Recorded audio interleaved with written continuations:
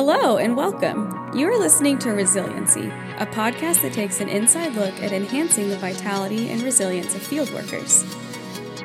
From experts in member care to frontline field workers, our guests will bring you their experience, their lessons learned, and always something practical you can take away and use to increase your resiliency in cross-cultural life and ministry. Co-hosts Silas West and Steve Finley are just one part of an ever-growing and strengthening net of member care in the Antioch movement. They want to see Matthew 24:14 happen and do everything they can to help field workers have the kind of resilience that enables them to make it for the long haul. Jeff Whiteman, thanks so much for being willing to do this with us. Yeah. Hey, before we get going, can we just take a second and pray? Absolutely. Would you lead us in that? I will, absolutely. So, in the name of the Father, Son, and Holy Spirit, amen. Christ our God, we come before you, just aware that we don't know who is going to hear this and what they need to hear. And so we ask that you would be here in our midst, that you would speak through us, that you would speak to us. Lord, we desperately need your resiliency, and we ask that you would give it to us. For you are good, and you truly do love us. In the name of the Father, and the Son, and the Holy Spirit. Amen. Amen. Thanks, Jeff. Yeah. Thanks for setting us off on the right path, too. Yeah. All right, well, let's dive in. So let's dive in. Well, Jeff, I'd like just first of all for you to share just a little bit for our listeners of who you are and what makes you the guy for the hour. Yeah, I'm not sure. Thanks, Silas and Steve. It's good to be here with you all. And I grew up as a missionary kid. I was born in Australia. We lived in Papua New Guinea till I was about 5. And so I kind of, knew in my muscle memory some of the challenges that missionary families face. And started working in ministry probably about the year 2000, had a lot of the challenges that we all face in ministry, and had some of those those beliefs like I could just get to the bottom of it if I just kept working. And found myself just burning out powerfully, and kind of went on to another place working for our church's organization, and continue to feel some of those those same struggles and challenges.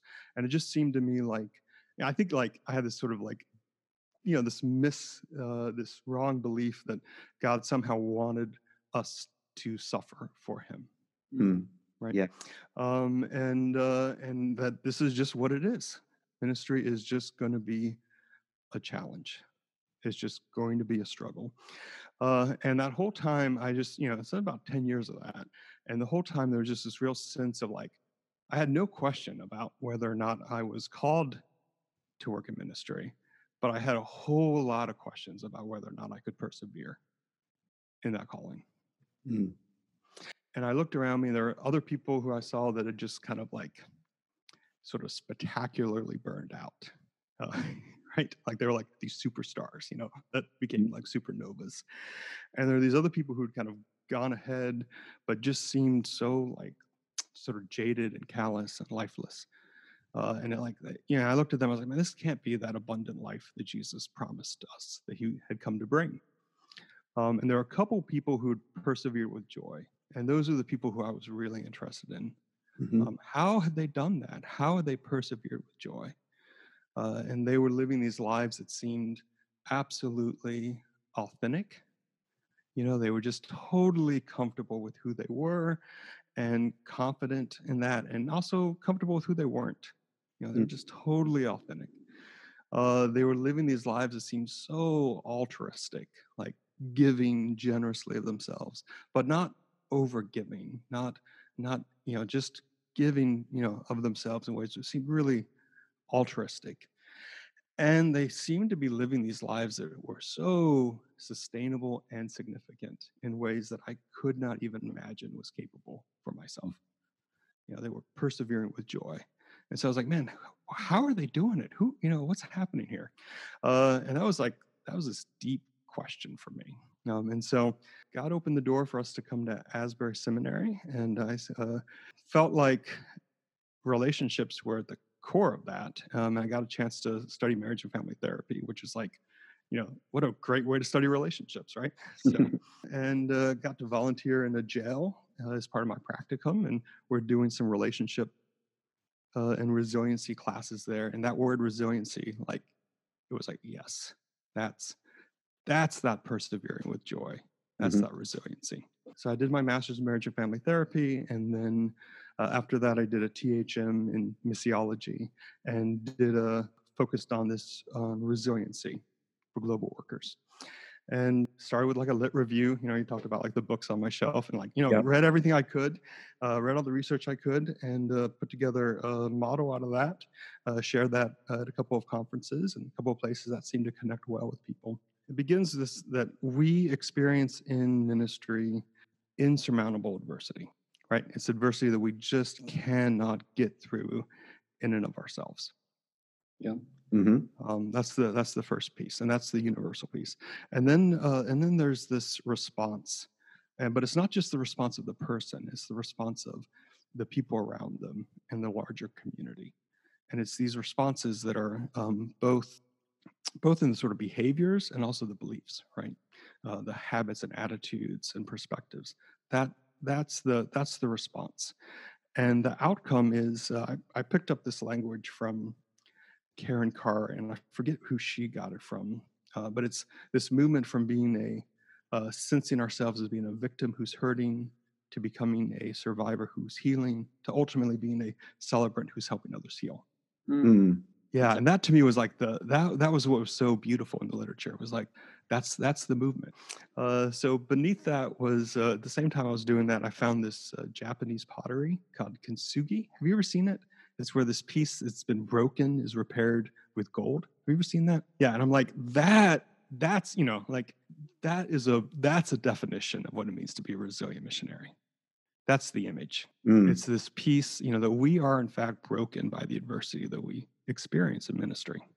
And God puts us together through the loving care of others.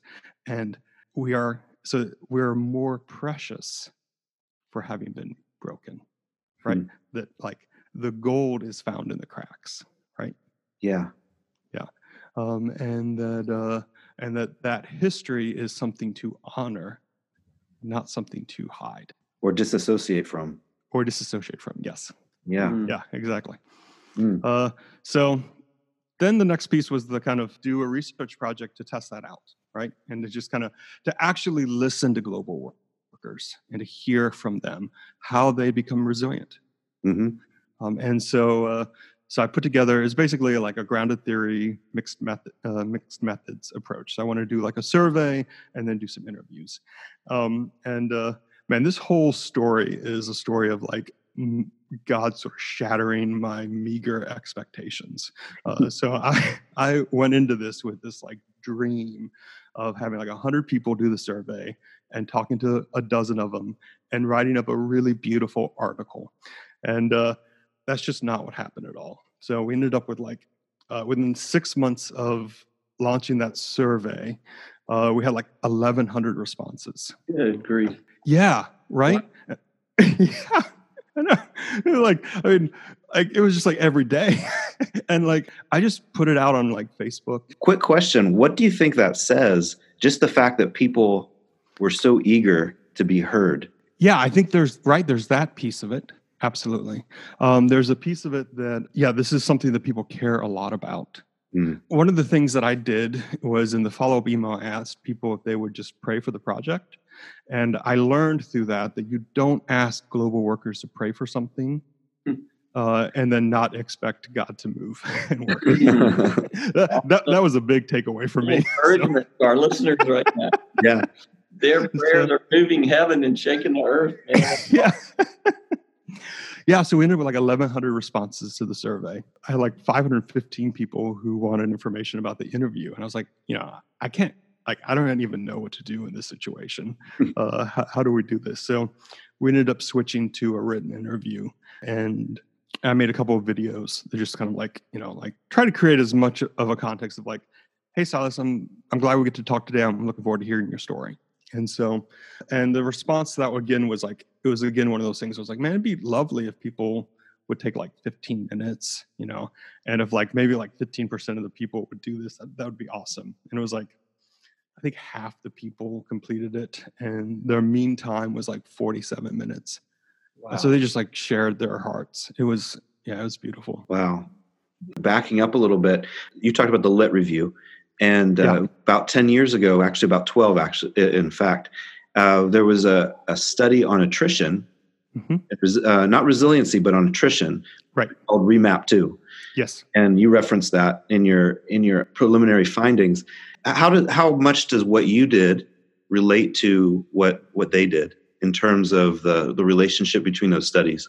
Yeah, that's a great question. I like to think about resiliency as the sort of other side of the coin of attrition. So, like, for example, like my office is super cold today, and I have like a little space heater under my desk that went out, and the temperature's dropped, and I haven't put on the film to block out the heat, and so it's like the office is cold, right? And so I went home and I put on some long underwear and I put on this jacket, and that's the sort of protective factors. And so what I think about attrition is, why do people leave? And I think about resiliency as, why do people stay? People stay. There's no bad weather. There's only bad clothing or inappropriate clothing. And so resiliency is what's the clothing? I love it. That speaks to the learnability of resiliency, doesn't it? Totally. Yes.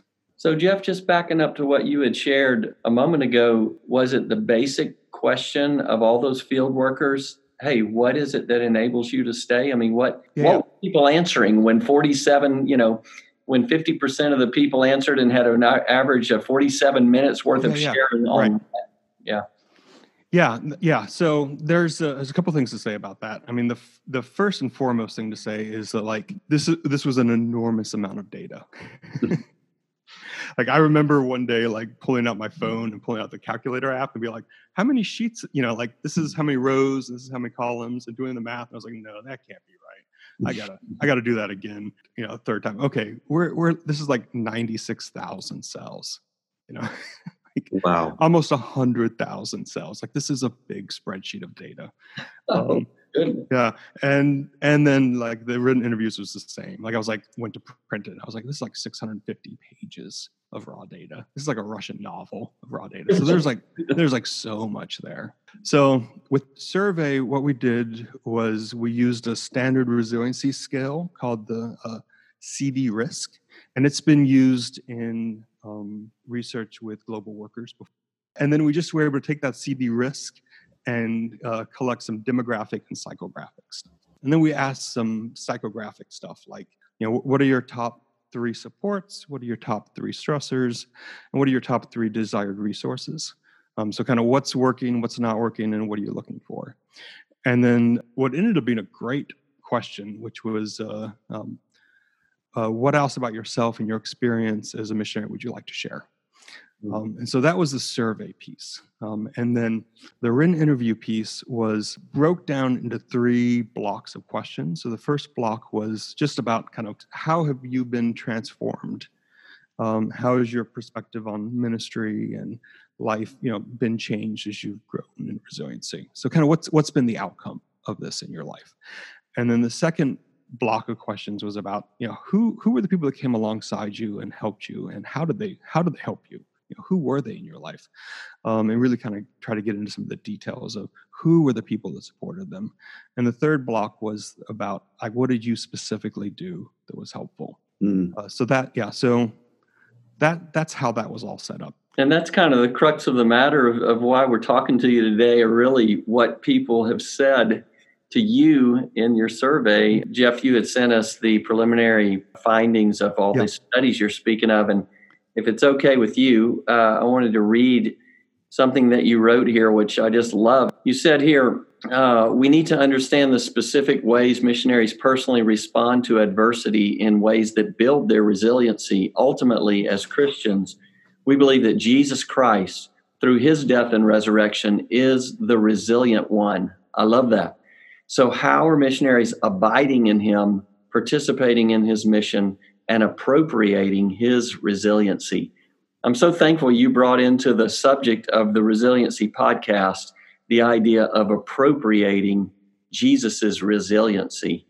I think I've kind of asked you two questions here. Sort of, obviously, study findings is the heart of the matter, but also this thing. I would love for you just to share your own heart about what led you to write that. Yeah, absolutely. It's so funny to hear something you've written read back to you. Like, wow, that sounded good. I like that. So I've read it to 3 people already. Yeah, no, seriously. Jesus is the one who's resilient. In his resurrection from the dead, he is that is the act of resiliency. Resurrection from the dead.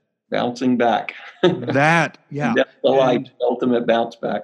Right. And Paul says in Romans, he says, the same Spirit that raised Jesus from the dead abides in you. Yes. And I just kind of want to say that to like the person listening right now. That's it. The same Spirit that raised Jesus from the dead abides in you. When I think about some of the adversity that I've experienced in ministry, this kinds of adversities I walk with people through, I have to say that I don't have the resiliency in and of myself. We don't have the resiliency in and of ourselves. This is not stuff that we can grit our way through. This is not stuff that we can self-care, happy, think our way out of. We need Jesus' resiliency to join him in his mission in the world. Amen.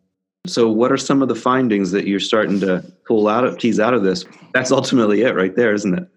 Yeah, so I will, what we did with the written interview, we kind of found about 107 codes that got used in over half of the responses. And we had about 9 codes that got used in about 85% of the responses. And then we were able to take all those codes, and that all came down to 3 things: turning towards God, turning towards others, and turning towards ourselves. I'm interested what that means, turning toward ourselves, because that sounds selfish.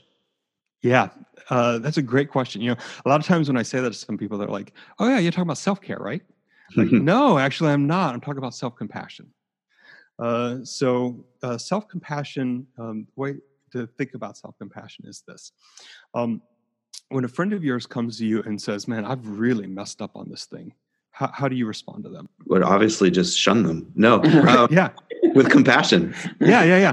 And then, okay, now think about when you really mess up on something, how do you speak to yourself? Now, I will tell you that if I spoke to my friends the way that I speak to myself, I wouldn't have any friends. Mm-hmm. And so self-compassion is about being a friend to yourself. Mm-hmm. Being in agreement with Jesus. Yeah. That's good. And then what about the turning to others? What does that really mean? Yeah, so obviously there's a lot to unpack here. As an MFT, one of the things that I was really delighted by is I kind of had this gut sense that the same things we know about what makes for lasting love in marriage, what makes marriage work, we would find some of that same stuff in the relationships the missionaries report as being supportive to them. Now, the content's going to be different, but what it means to some of the same sort of skills are going to be there. So actually, me and my wife do a marriage enrichment class. So we're we've been kind of adjusting over the year to be a relationship enriching class, which is about the skills of turning towards one another. That stuff is skill. We can learn how to be empathic. We can learn how to have a positive perspective. We can learn how to approach conflict in ways that are constructive instead of destructive. We can learn to invest into one another's dreams. We can learn to build rituals of connection and shared meaning. All that stuff, So I'm hearing another episode that we need to pull you in on sometime. So our listeners just, where do I get that? Where do I know more about that? When is this going to air? 15th of January. Okay. Resilient Global Worker. Okay. Yeah. So right now it's Resilient Missionary, but we're switching gears. So yeah, they can get the download for this, and yeah, we'll be kind of fleshing out some of this stuff in the coming year. So What are some of the practices that you found missionaries consistently saying are helpful in any of these areas, the turning toward God, turning toward others, and turning toward yourself? Yeah. Let me talk about one thing with turning toward God that I think is really important, and that's the practice of lament. Mm. There are certainly spheres within Christianity that spiritualize emotions, right? And yet, a third of the Psalms are Psalms of lament. Mm-hmm. These Psalms of turning toward God and saying, it's not right, it's not well, Mm-hmm. it's not good. And we need to do that. We need to practice lament. We need to practice turning toward God and saying, things are not as they need to be. And we need to remember God's specific faithfulness to us that led us to this point. Yeah. I think that's a really important practice. So acknowledging history, but also being honest about present, the here and now. Yeah, I think that's really, really important. And would you say that too often we look more, in turning to God, we look more to the future without acknowledging those very important pieces? Yeah. So in that, one of the things that came out was that it was not as much God's sovereignty and deliverance from adversity that was healing for people. It was rather the intimacy with God who was present in their adversity that mattered. It's Jesus who is Emmanuel, who is with us. And so that's a pretty important piece of this. So on that note, I'm going to go back to that phrase, Jeff, appropriating his resiliency. You teased out, as Silas likes to say, how people have appropriated Jesus's resiliency. What have you discovered about people appropriating Jesus's resiliency in the midst of adversity? Yeah, Steve, I think that we need to just simply ask Jesus to give to us his resiliency so that we can join him in his mission in this world. Love it. Love the simplicity of it. Enough said. Seriously. That's great. Yep. How about best practices for turning toward others? Yeah. So there are a couple of sides with that, right? There's one is the both the turning toward people who are helpful and also setting limits and boundaries with people who are not. So there's two sides of that, right? When we talked, one of the things that stood out to me was when we asked people kind of who are these people that showed up in your life and who were helpful to you. It was very common to see multiple people having these kind of functions in people's lives. And it was also very, very common to see it being people who are in my context, who know who I'm doing life with these, honestly, friendships of reciprocity and mutuality, where we are caring for one another, and that we're doing this together for the long haul. That really stood out.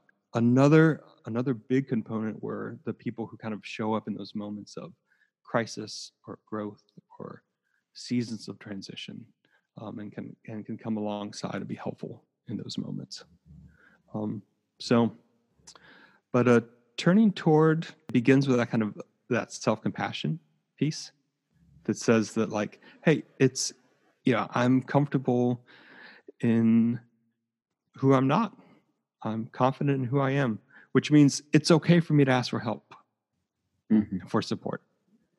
I don't have to have it all together. That, I can reach out for help without shame. That's a huge piece of this. Yes. So vital. So Jeff, one of the questions that we always ask, if there was one thing that you would want a listener to take away, what would that be? Yeah, I would summarize this as simply that global workers need Jesus's resiliency to join him in his mission in the world, and they receive that as they turn towards God, turn towards others, and turn towards themselves for loving support. I love it, Jeff. I love how succinctly you've been able to put that Yeah. Well, I've done like 2 presentations this fall, Right. like PTM and MHM. So, so it's been, yeah. So, but yeah, that's the thing. So there it is. Mm. I'm thankful that Silas's vision for the Resiliency podcast was like, how can we help global workers build resiliency, increase resiliency? And Jeff, today I'm so thankful for you saying we need to, walk in such intimacy with Jesus that we are learning from him how to appropriate his resiliency. Such a beautiful, beautiful truth and statement that you've brought into the conversation on resiliency. We've interviewed field workers, and several of our episodes already have had people just passionately sharing about their deep, deep love for Jesus and walk with Jesus. So they're doing it, but you're just affirming that the real key to resiliency in ministering cross-culturally is that abiding peace, and that you've added the appropriation of his resiliency. That same Holy Spirit who raised Christ from the dead lives in you. Yes, Lord. It's awesome. We love to have our guests just take what God's given to them and impart that through prayer to us and to the listeners. So, Jeff, as we close up today, can you just pray a prayer of blessing and impartation? Yeah, absolutely. So, in the name of the Father, and the Son, and the Holy Spirit, O Heavenly King, the Comforter, the Spirit of truth, who art everywhere present and who fills all things, treasury of blessings and giver of life, come and abide in us, cleanse us from all impurity, and save our souls, O good one. Lord Jesus, I want to come before you aware that there are people listening to this who are wondering if they can persevere in their calling. There are people listening who are weary in walking with you. I want to ask that you yourself would extend your hand from heaven and would bless them and would encourage them, would invite them into your rest, give to them your resiliency. Lord, it is a joy to co-labor with you. Grant us to see that joy again. We pray these things in your name because you are good, because you indeed love us. In the name of the Father, and the Son, and the Holy Spirit. Amen.